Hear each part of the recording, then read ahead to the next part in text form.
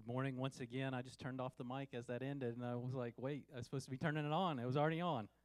Well, good morning and welcome once again to Connection Point Church. Thank you for being here today, whether you're joining us online or here in person. We just say thank you. It means a lot that you would be here with us today. This morning, we're going to continue in our series on the book of Jude. Last week, I shared with you how Jude was written against as a warning against false teaching. My intention was for this to really be about a 2-week series. Last week, I had really intended on getting through chapter 16, verse 16. It's only one chapter. I had intended on getting through verse number 16 last week, and while we did read a few verses, we really spent the bulk of our time in verse number 1 last week.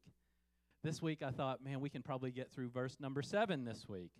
But the more time I spent in Jude, the more I came to the realization we're only going to get through the first 4 verses this week. So today we're going to go back and we're going to begin in verse number 3. If you got your Bibles, go ahead and turn with me there if you would. As we kicked off the series last week, I said if you're going to stand against false teachings, you had to first know who you are in Christ. You need to know who the Lord says you are, what the Word of God says you are. So we focused in on verse number 1. We looked at 3 things that Jude told us. He said, you're called, you're sanctified, and you're preserved. It's God who calls us. In other words, we weren't out there searching for God. It was God that was drawing us to Him. It was God who gives us the gift of faith that enables us to be saved. We said, when we said yes to His call, He said, you're sanctified. We are sanctified. In other words, we are set apart. We are to no longer live the way that we once lived. While it's not a message maybe that's often preached today, Jude actually says very clearly that we are to live holy unto God. Finally, in verse 1, we saw that it's Jesus who preserves us, meaning that it's not us that keeps us, but it's Him who keeps us.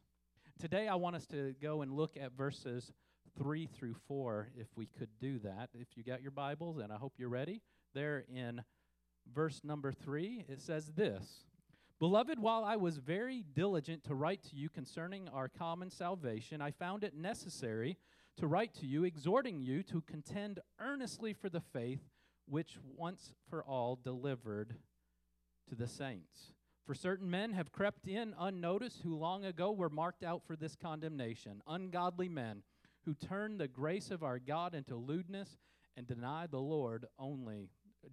only Lord God and our Lord Jesus Christ. All right, again, we must remember that Jude, this letter was written as a warning to the church. It was written because of things that were happening within that local church at the time. But you also need to understand that it's also a prophetic message. It serves as a warning as to what would happen in the church just before Jesus' return. And as we read through this book over the next few weeks, yes, I said few weeks. I know I said I only wanted this to be 2 weeks, but it's going to be a few weeks. As we read through this over the next few weeks, you're gonna see that this message is so clearly for us today, as much as it was to the first century Christian.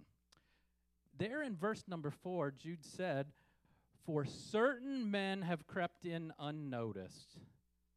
Certain men have crept in unnoticed. In other words, the enemy, he tries to use to destroy the church with people from the inside.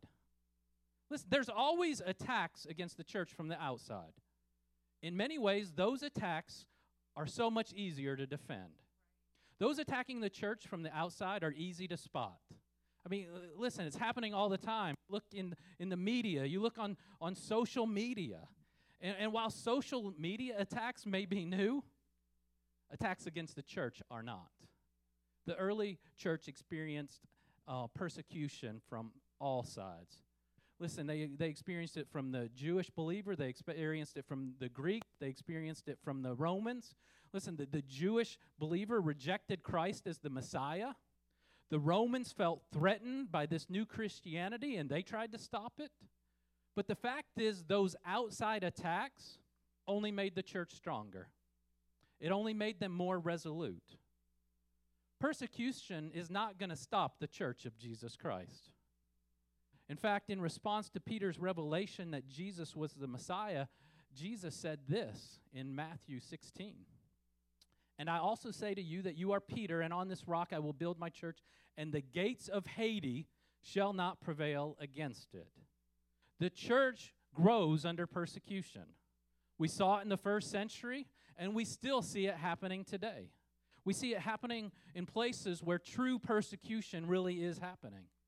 I've been to Cuba a few times, and on my second visit there, about 15 years ago, I had the privilege of actually leading a team to help build their national office there in Cuba, the National Assembly of God.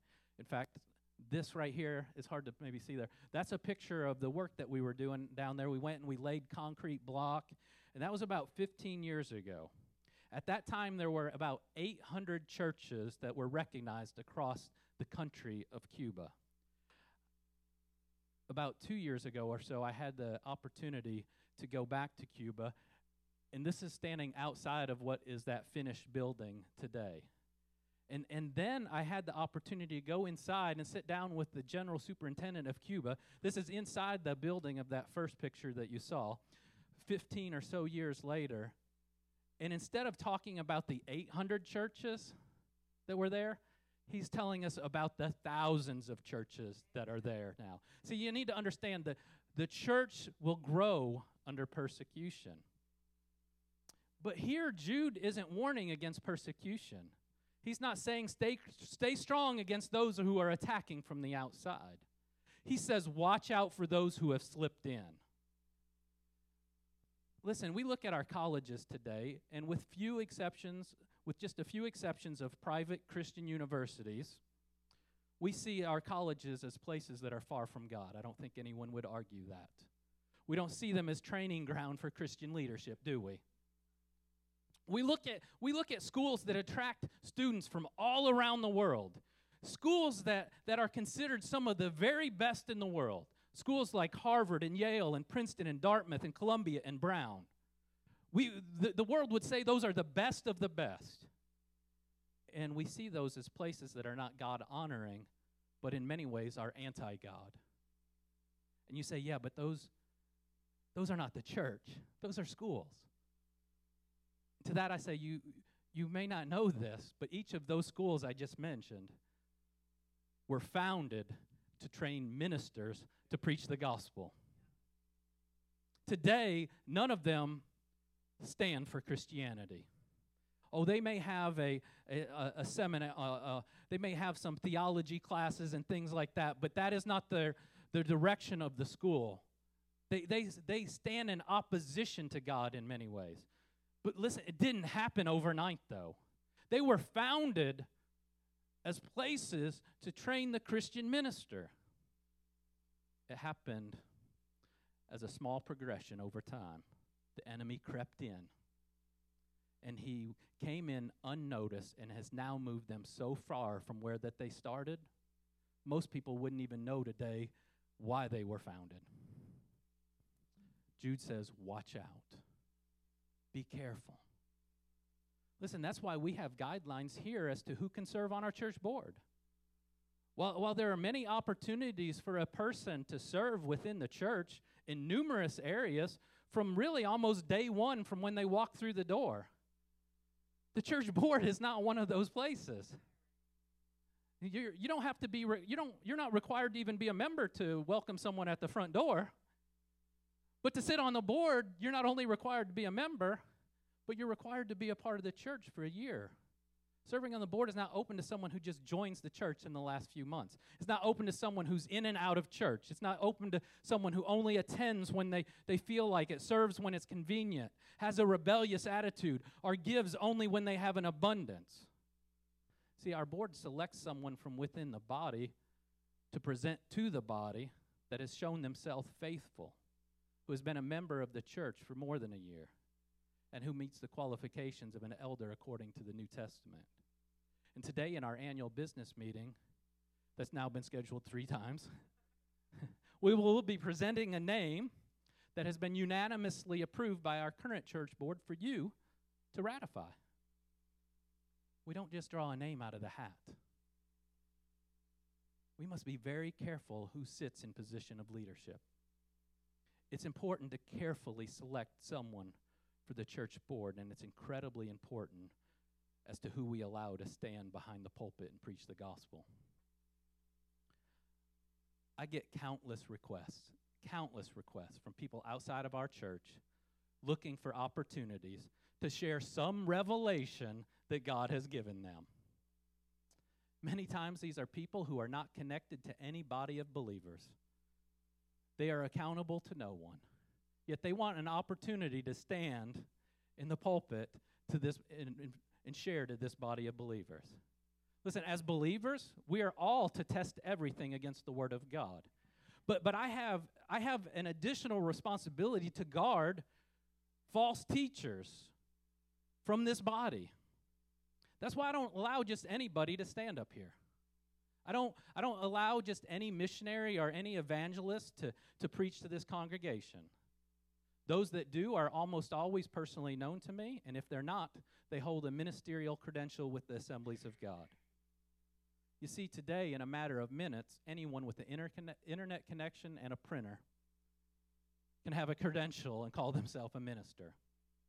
There are people who call themselves apostle, prophet, minister, pastor, reverend, who are all self-proclaimed. And Jude is saying, be careful of those who try to slip in. Within our fellowship, within the Assembly of God, you can't just print off a piece of paper or a card that says that you're a minister. That's not the way it works in our fellowship. People don't just start calling themselves pastor and we all of a sudden, okay, here's your certificate, here's your card. Come and share whatever the Lord has laid on your heart today, your incredible new revelation from the Lord. In our fellowship, we have different levels of credential. We have a local church credential. It's given to those who we see that God has a call upon their life. It's evident. And we issue that local church credential that allows them to operate under my supervision and the authority of our local church board. Then we have general council credentials within our fellowship. There are 3 levels. There's a certified, a licensed, and an ordained. With each one of these levels, there's additional requirements. After completing the educational requirement, the candidate for credential, before that even. Well, it doesn't matter, about the same time, I guess. I should know how this works, right? I sit on a credential committee. All right, this is the way it works. The candidate has to complete an educational requirement. After that, they sit in front of a sectional committee where they get interviewed. And if they get approved to move on past that, then they take a test. Their test on polity and doctrine and theology. And then if they pass the test, then they get to go to sit in front of a credentials committee for another interview. If they pass that with a recommendation, then that recommendation goes to our Tennessee Assembly of God Presbyter Board. And they look at that and the application and the test and all of the notes from the committees. And then they decide whether or not to forward it on to yet another level. And then it goes to the general council for their approval. And once they are approved, then, and only then, are they issued a credential. This process is repeated at each level. This credential isn't forever, though. Right here on my card, it says valid until December 31st, 2020. Every single year, the minister within the Assembly of God, they have to renew their credential, which means they have to attest to still following the same tenets of faith, the doctrine. And beyond that, every minister is subject to oversight. They are subject to disciplinary procedures and even removal from the fellowship if they begin teaching things that are contrary to that, or contrary to our tenets of faith. It's a pretty exhaustive process. Juan, can I get you to help me with something real quick? Can you come up here? You don't need your coffee.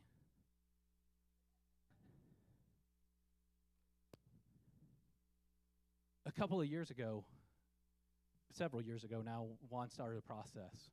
And a couple years ago, we actually issued a local church credential while he was going through the educational requirements and all of the stuff that you go through, right? Would you say it's been a long process? It's a very long process. Step over here because you're off the camera. There you go. People are like, who's he talking to over there? Hey, guys. It's been a long process. It's not been easy. It's been great that you've had the local church credential, right? But that wasn't the end goal in mind. It's to continue on and on. Man, you don't know this, but on Thursday I got this letter at the district office. And here's what it says. It says, Dear Juan, warm Christian greetings. This is from the General Secretary of the Assembly of God, Anna Barrett. It gives me great pleasure on behalf of the Credentials Committee to forward to you credentials recognizing you as a licensed minister, that's the second level of minister, to a full gospel ministry in the Assemblies of God Fellowship. Welcome to our Christ-honoring family of ministers. It goes on, and it's awesome, isn't it? It goes on and tells him, hey, don't forget to pay your tithes to the general council, and it even comes with this nice little envelope that says, here's how you can send it in. But in here is also a credential card that says valid until December 31st, 2020. Rachel, can you hand me something here? This right here is his ministry license. Don't go nowhere. Jude gives us several instructions in his book, instructions that say to contend for the faith. And let me just go real quickly.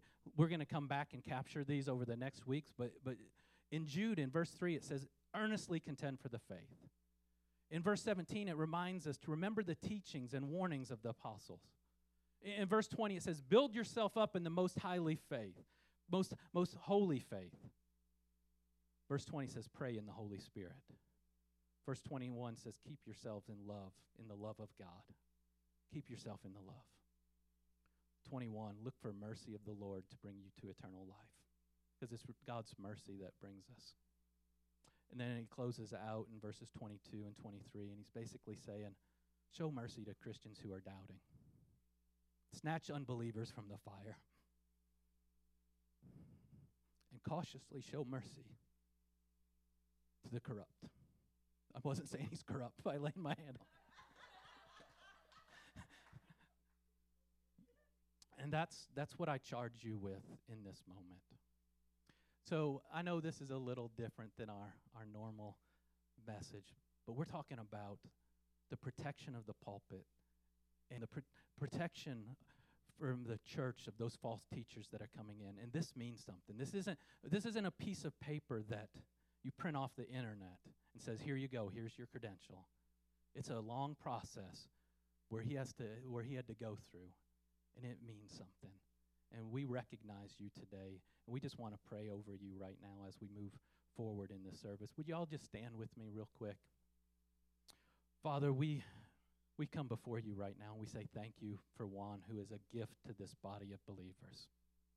God, and I pray right now that he would walk out this Jude book in his life, that he would earnestly contend for the faith, that he would remember the teachings and warnings of the apostles, that he would build himself up in the most holy faith, that he would daily pray in the Spirit, that he would always keep himself in your love, Lord God, and that he would remember that it is only your mercy that brings us to eternal life, and that he would show that same mercy to all of those that he comes in contact with.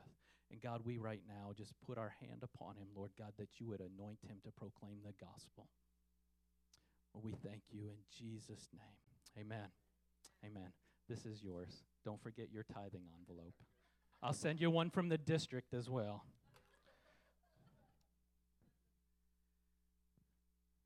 Listen, isn't that awesome? He had no idea. We got that in on Wednesday or Thursday this week at the district office, and I said to Esther, I said, don't call him. Don't tell him. I want to surprise him on Sunday morning. Listen, while there is a higher responsibility on those who stand behind the pulpit, those who proclaim the gospel from here, it doesn't mean everyone else is exempt.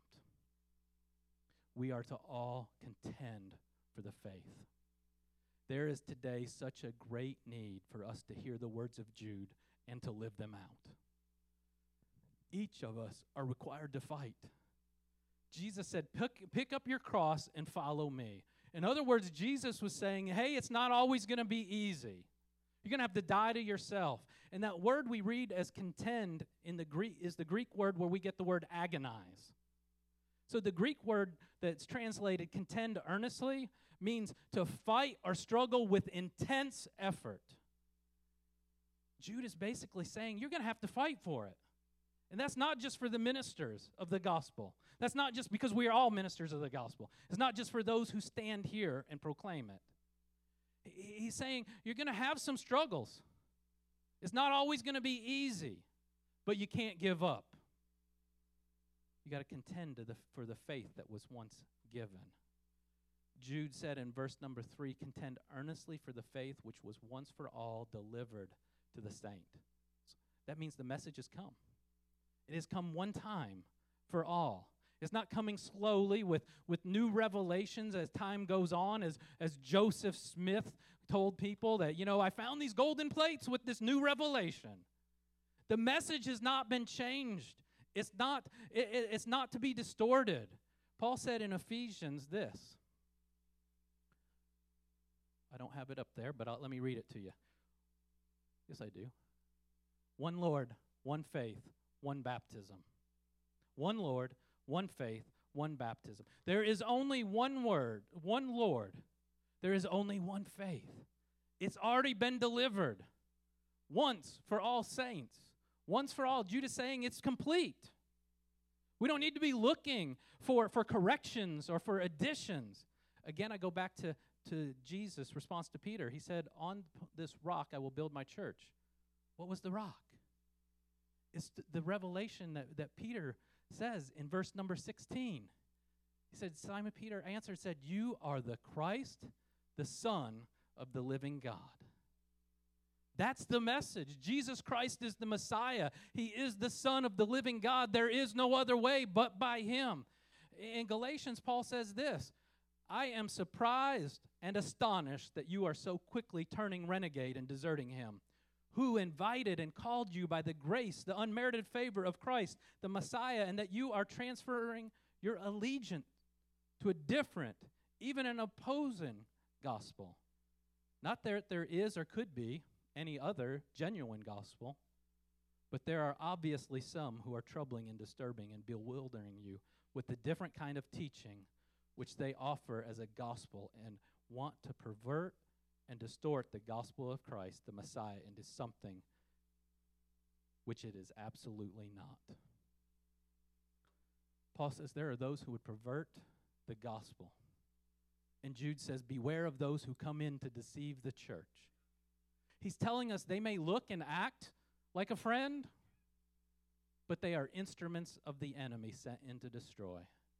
We are warned over and over again throughout the New Testament. Beware of those who pervert God's grace.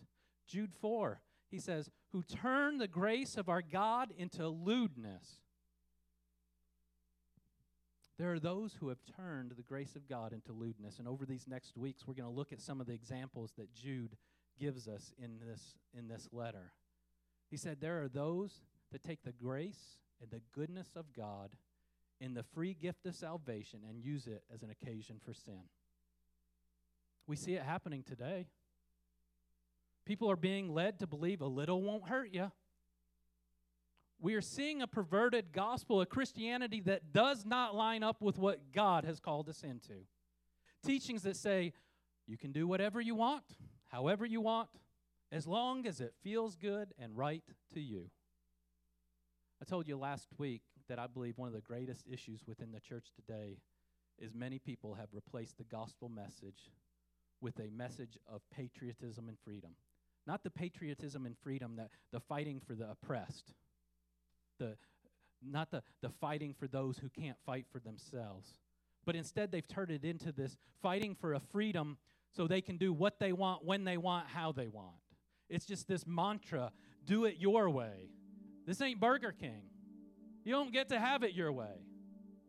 You get to have it the way that God says. Man now decides what is right and what is wrong, with no thought to what God's moral law declares. I'm here to tell you today, there is no such thing as a little right or kind of right. Right is right, wrong is wrong. And if you want to know the difference, all you got to do is open the Word of God. There is but one gospel, and anything that does not line up with it is a false teaching. So I ask, what are you allowing into your life? Have you accepted that idea of whatever makes you feel good as long as it feels right to you is okay? Jesus said there's one way, and that He was it. He said His way is narrow. Listen, the other way is wide, but it'll take you straight to hell. The Word of God is plain. His Word says, be holy, for I am holy. So are you allowing the little things in? Little things that don't line up with the Word of God, and saying, you know what? Grace will cover it. Grace will cover it. That's the message of grace that Paul warns against. Peter warned against it. Jude warned against it. Over and over and over again throughout the New Testament, we're warned of this grace that people would just say, you know what? This is my license to do what I want. If a false teaching was only a problem in the early, or if false teaching was a problem in the early church, don't you think it's a problem today as well? I mean, these are people who walked with Jesus and they had to deal with it. But if you're going to contend for the faith, earnestly fight for it, you got to open up the Word of God, not just in here, but at home too. And not just at home, but in here too. You can't just take whatever someone says who's standing here at face value. You got to open up the Word of God and test it against the Word of God. What does God's Word say? Don't believe everything you hear on the internet, watch on TV, or hear on the radio. Open up the Word of God. What does it say? Is what you're hearing lining up with what He's saying? Do the things line up scripturally with the Word of God? If it doesn't, contend for the faith. If it's me, ask me about it. Maybe you heard me wrong. Maybe I said it wrong. Maybe I was wrong. But we can open up the Word of God and look together and see what the Word of God says. So many times we take what we've been taught as gospel truth without ever opening up the Word of God to see what He says. Finally, Jude says in verse number 4, he's talking about the false teachers. He's saying they deny the only Lord God and our Lord Jesus Christ. Jude is warning you, beware of those who would deny Jesus Christ. He's saying one of the very things being taught was going against the very foundation of what Jesus said His church would be built upon. That He is the Messiah, that He is the living God. See, they were denying lordship and the deity of Jesus Christ. And we would say to that would never happen. We would never do that. And to that I would say, have you made Him Lord of your life? I'm not asking if you've accepted salvation. I'm saying, is He Lord? Is He Lord of what you listen to? Is He Lord of what you watch? Is He Lord of what you say? Is He Lord of how you spend? Have you allowed things into your life that don't belong in His kingdom? All the time saying things like this, I'm only human. I'm only human. Grace will cover it. To that, I would say that's not the intention of grace. God's grace is given so you don't have to be bound by the chains of sin. God's grace is given so you can be free from the sin. Don't allow false teachings that say a little won't hurt take hold in your life. See, if you give those teachings a little room, they end up moving the boundary stone. They move the boundary stone in your life of what's right and what is wrong. And what you've done when you've done that, you've taken the rock of Jesus Christ and you've replaced it with a rock of your own. Jude is saying these people have separated his being Savior from his being Lord. He's saying they are a law unto themselves, accountable to no one, including the sovereign Lord Jesus Christ. And Jude goes on to condemn those actions. He's saying if you deny Jesus as Lord, then you forfeit him as Savior. Let me read that again. If you deny him as Lord, you are forfeiting him as Savior. They go hand in hand.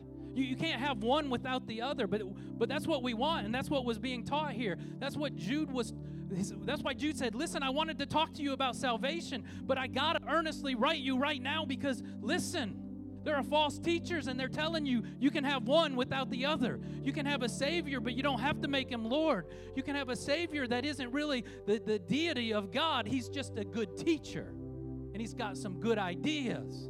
And Jude is like, wait, no, that's not what you were taught. You've got to contend for the faith that Jesus Christ is Lord. You can't separate the two. So have you allowed little things to slip in unnoticed? Are there things in your life that just don't belong?